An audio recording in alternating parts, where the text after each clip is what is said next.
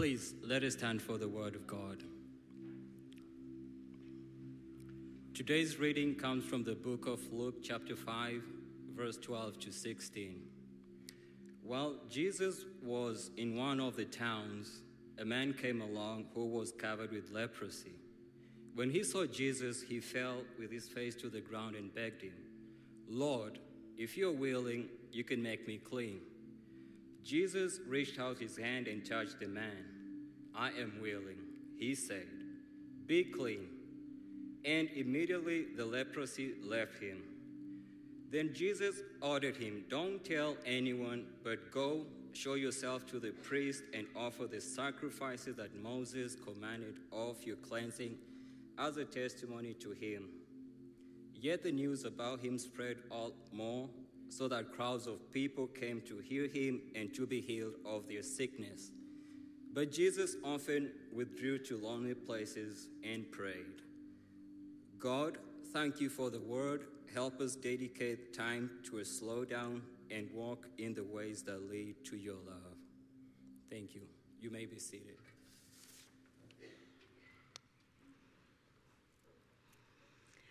Well, good morning. Thank you for reading, James, our scripture this morning. Welcome today, all of you in the worship center, to hear the sermon in the pew. And all of you online to hear the sermon on the couch. So, yes, you know what? This is the first Sunday of Lent. And our Lent service was canceled because of weather. But Pastor Steve put a video online, whether it's on our website and it's on Facebook still. So I would encourage you to listen to that message. It was a really good message for what Faith Westwood is going through right now, and a good time for Lent. Let's pray. Father, we thank you for the opportunity of your word today. We thank you for all that you are doing in our midst. We thank you, Father, for the opportunity today to join together and receive the mark of the cross today, as we were not able to do it Wednesday night. And we were also not able to pray for each other with the oil on our hand. So we ask you, Lord, to bless that time, that we would renew our commitment to you, and that we will offer our prayers to you. In Jesus' name, amen. You know, at the time this story was going on, and Jesus prayed for the leper, certain illnesses would condemn a person to an isolated life. In Leviticus 13, it says, "Anyone with such a defiling disease must wear torn clothes, let their hair be unkempt, cover the lower part of their face, and cry out, 'Unclean, unclean.' As long as they have the disease, they remain unclean. They must live alone. They must live outside the camp." Leprosy is now called Hansen's disease, after the scientist who discovered the criminal bacteria that lied underneath the skin that caused leprosy. More than 2 million people today live with the effects of Hansen's disease in their life. It affects their body, their nerves, disforms their face. They lose paralysis. They get paralysis in their fingers and their feet. But today, Hansen's disease can be cured if diagnosed early enough. It was so feared, leprosy, that the weight of the sufferer having to live in exclusion, seclusion, be isolated for the rest of their days. How did they support themselves? You ever thought about that? How did they live in community? They couldn't. They had to live isolated. I know I don't like living like that, do you? Living away from family, living away from your community. But if that wasn't bad enough, a leper was considered unclean spiritually. They were unworthy to worship God. They were unworthy to be in fellowship in the temple. Leprosy is a picture of the sin nature. Even though you can see leprosy on the outside, the disease, the cause is underneath the skin. Sin's kind of like the same thing. We're not sinners because we sin. We sin because we are sinners.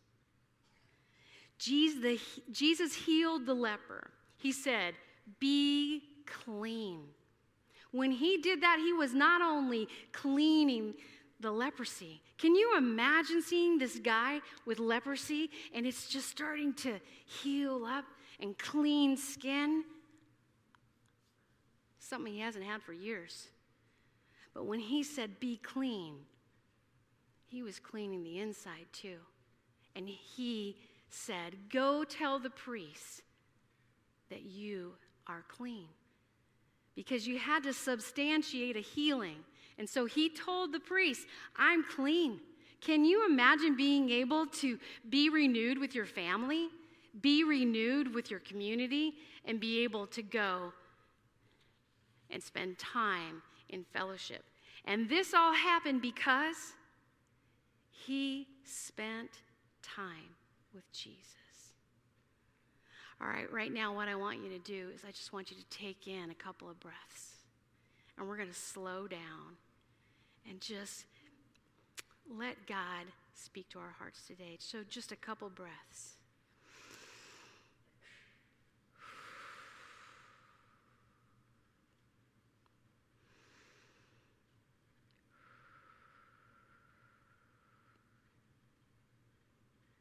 Jesus was never in a hurry.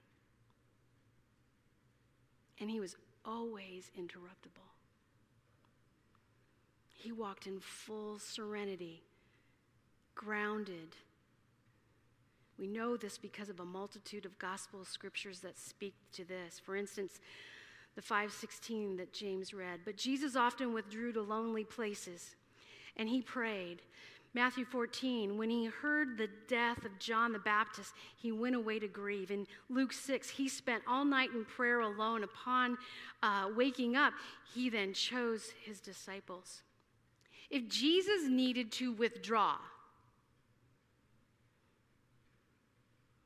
so do we. We need to unplug. The American Christian philosopher Dallas Willard once called hurry the great enemy of spiritual life in our day. Think about it. What's the first thing that goes in your schedule when you start to get hurried?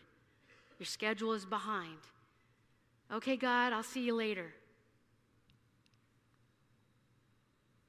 It's decisions that we make sometimes that causes the absence of a time with God. Maybe it's Netflix that got you last night.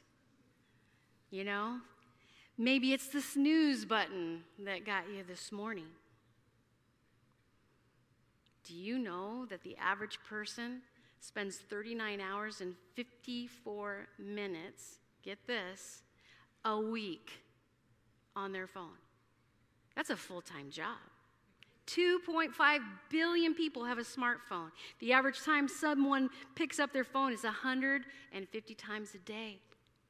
66% of people suffer from, you've probably not heard this yet, but malmophobium. Malmophobium? That's the fear of not having your phone with you. So today we're going to talk about some exciting new habits I'm hoping that you will adopt during this Lenten season. I call them the apprentice rhythms. John Mark Comer, the pastor of Bridgetown Church in Portland, Oregon, he realized he was working too much, he was addicted to his phone, and he just was always in a hurry. So you know what he did? He wrote a book. And it's called The Ruthless Elimination of Hurry. It's like a primer on slowing down. He gives you ideas about what it means and what you can do to slow yourself down. So, what about a book called 3 Mile an Hour God? Do you know what 3 mile an hour is? The speed of walking, 3 miles an hour. This guy's name is interesting. He's a Japanese theologian, Kosuke Koyama. He says God walks slowly because he is love. Jesus is walking the speed of love. I imagine Jesus, when he was walking toward that leper, walking to him slowly, catching eye to eye. What do you want me to do for you? And touching him. That's the speed of love. The speed of love is slow. The speed of love is an inner speed, a spiritual speed. Cosima says, if God were not God, he would have walked a lot faster. I like that. He walks slow. I was born in the barrios of East LA. You just got a picture in your mind. And that's about it. It was a crazy pace of life. Fast, crazy cars. There was no slow lane in LA, not at all. And in school, no different. We had gangs, lunch hour ambulances, after school fights, and a lot of peer pressure. But you know what? In high school, I found my voice. I found the joy of singing. I remember singing in the choir and all the dark emotions that were going on in my head and the distractions, they quieted down when we were singing. My home life, it was quiet because my dad wasn't there. He left when I was 4. And my mom, she practiced the dark arts. So I learned to read my environments really fast. And I learned just to be quiet. But I found a solace in a small church in East LA, across town, sneaking rides to and from to get there. And I remember going in this place and listening to the congregation singing in unity. I'd never heard anything like it. And it got my attention. And I remember just feeling that safety in that place. And I remember the wonderful smells from the basement kitchen of the menudo and the Mexican pastries. Matthew 11:28 in the Message Bible says, "Are you tired, worn out, burned out on religion? Come to me. Get away with me and you'll recover your life. I'll show you how to take a real rest. Walk with me and work with me. Watch what I do. Learn the unforced rhythms of grace. I won't lay anything heavy on you or ill-fitting on you. Keep company with me and you'll learn to live freely and lightly." Wow. You know, when I was in that little church, I love what I heard, I love what I saw, but I loved God. But I didn't feel like he loved me. Why would he love me if my parents found me unworthy to be loved? Why would the creator of the universe want to love this dumb girl? But isn't God good? He is so faithful. He showed me he loved me. My mom found out I was going to be singing, so she moved us to the high desert, and I realized I could not have this in my life. I found a joy that nothing, no one could give me but God. You know, Eugene Peterson, the author of the Message Bible, writes in his book, Working the Angles, the biblical fact is that there are no successful churches in the Bible. Why? Because we're broken people. We're broken people.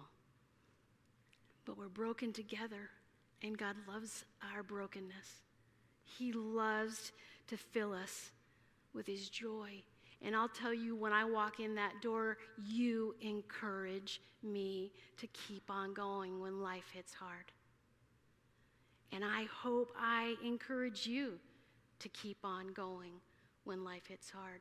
I love the story of D.L. Moody. He was a great evangelist. He wrote a list of 100 names of people who captured his heart. And he would keep those names in his pockets throughout the years. And morning, noon, and night, like a rhythm, he would pray for people on this list. And at his funeral, it was known that 96 of those people had come to know Jesus, and he got to check them off his list. And at his funeral, what happened to the remaining 4? The power of God. The power of God. Those people surrendered their hearts to the Lord. But let's be real. Have you prayed for something and you felt like it was ignored? Have you prayed for something and you thought maybe it was even rejected? Some say, why pray? What's the formula? Does he listen to some and not others? I don't know. I don't know the answer. I do not have that understanding. But I know that there is unanswered prayer in the Bible. In 2 Samuel, King David was praying all night for days while his son was dying. He pleaded with God. He fasted. He didn't eat. He was king. And then he noticed that some of his people were whispering on the side. So he thought, is he dead? He said. And they said, yes, he is dead. So what did David do next? You know what he did? He got up, took a shower, put on some clean clothes, and went to worship the Lord in the temple. That's what he did. We find comfort in community. We find healing in the love of God, in community.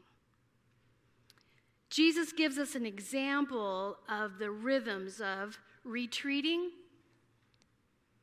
from the world, resetting with disciplines, and re-entering with renewed strength. Really important. Jesus gives us an example of the rhythms of retreating from the world. That's what he did when he went off in verse 16 and he prayed. He retreated. He spent time with God.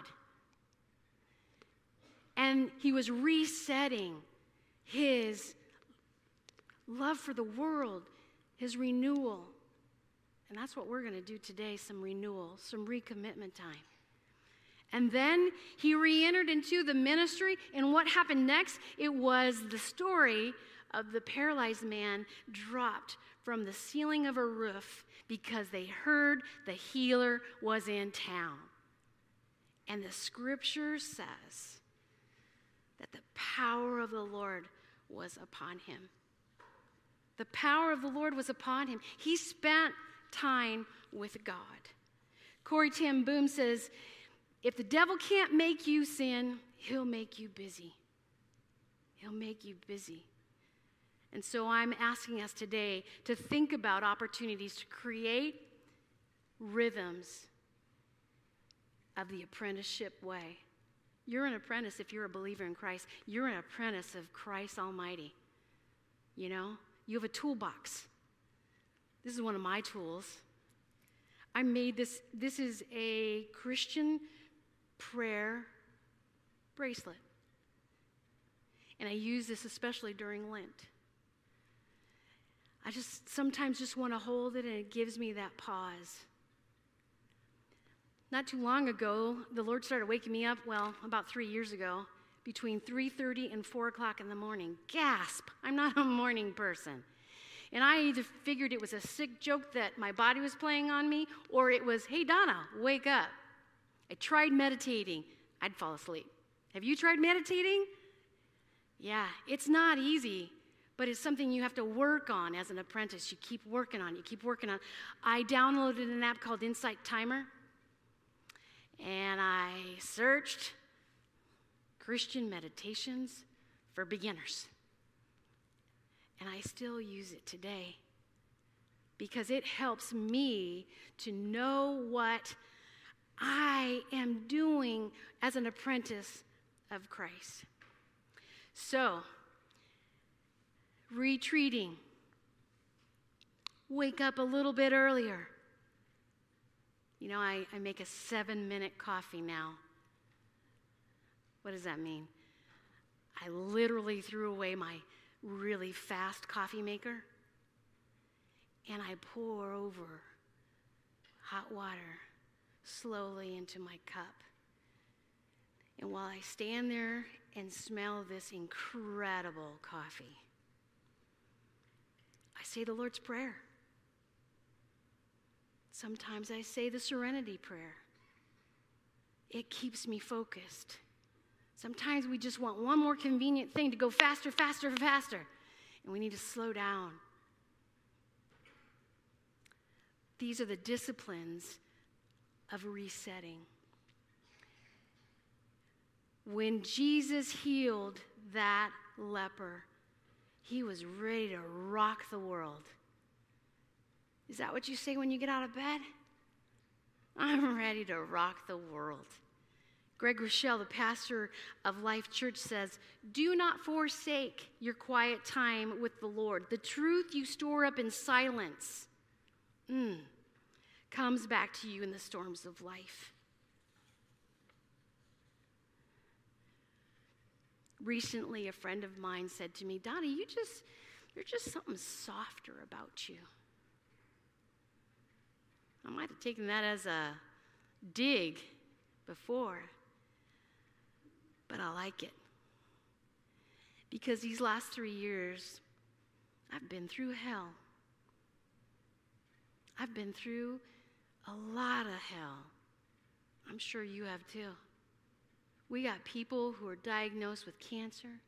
We have people who are fighting amongst each other. We've got people whose families are becoming divided. That's hell. But God is here. He's listening. Do you know what Omaha potholes and Code 3 ambulance have in common for me? Every time I see one, I pray. Every time I see a pothole, I pray. I got an old car. But in 1980, I saw a Code 3 ambulance drive past me. I was out doing some errands for my boss. I later found out that ambulance had my son in it. My 3-month-old Benjamin. My firstborn.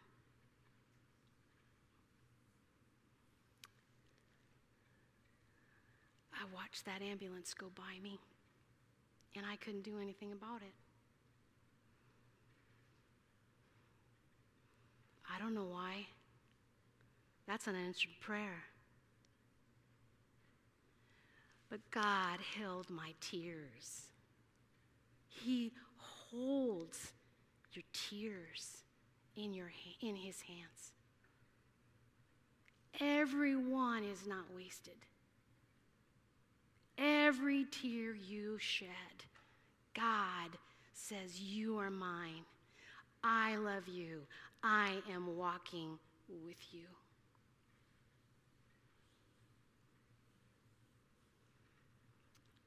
I can't answer, but I know what I know. God is with us. I pray some silly prayers. One time I was driving in a car with my friend Edna, and the parking lot was full, and I said, God, I want a parking spot. Please, can we have a parking spot? We're late. Edna looked at me like, you got to be kidding me. And boom, car pulls out, we pull in. I look at her. She never teased me again. She even said, Donna rides with me, everybody. She's got parking lot angels. You know, I don't know. I don't know why. But God is good. Meditation. Try it. It's going to be hard at first. Anything that's worth anything is hard at first. Meditating, turn your phone off. Get up a few minutes earlier. Drive in the slow lane. Create one. If there's not a slow lane. I don't think there is one anymore, the way that people drive. So, after my friend said, you look softer, I want to tell you a story, and I want to show you this video. She asked me to join her at the gym at 5 a.m. in the morning. I said, are you kidding? Except for God was waking me up, right, 3 years ago. And she said, Chris, let's go ahead and fire that. She said, let's go boxing. Boxing. I'm the oldest one in the gym. But you know what? On that speed bag, I caught myself saying, Yahweh, Yahweh, Yahweh, as the speed bag hit the wooden frame around it. And I'm boxing my trainer there. And I see the rhythm of retreat, reset, and re-enter. That's an apprentice rhythm. That's in your toolbox. It's you that has control of this toolbox.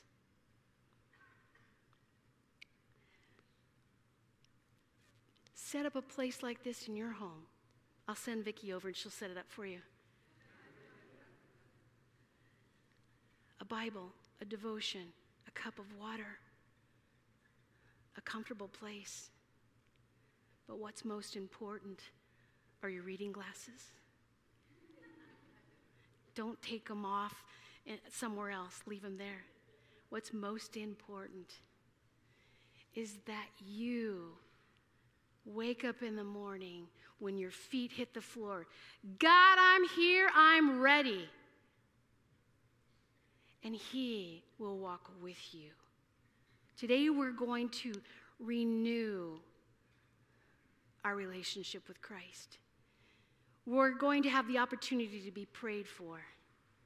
So, get ready. Do some business with God. He's not looking for glorious prayers. He's looking for prayers to just say, Jesus, if you don't know Christ, you say, Jesus, I'm a sinner. Save me. I want to know you. Because if He can save a dumb girl like me,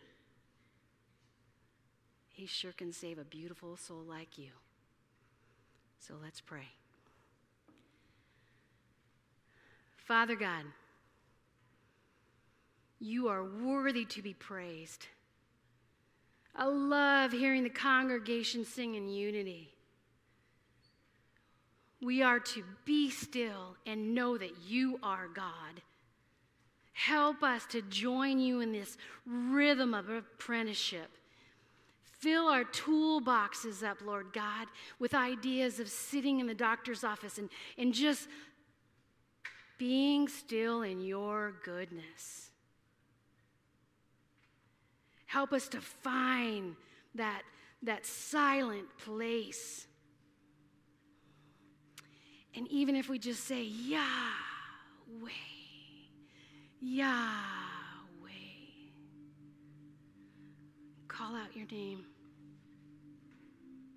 Lord God, You are so good to us. So I would ask You to stand up. And we're going to go out just like communion. Just move there to the left.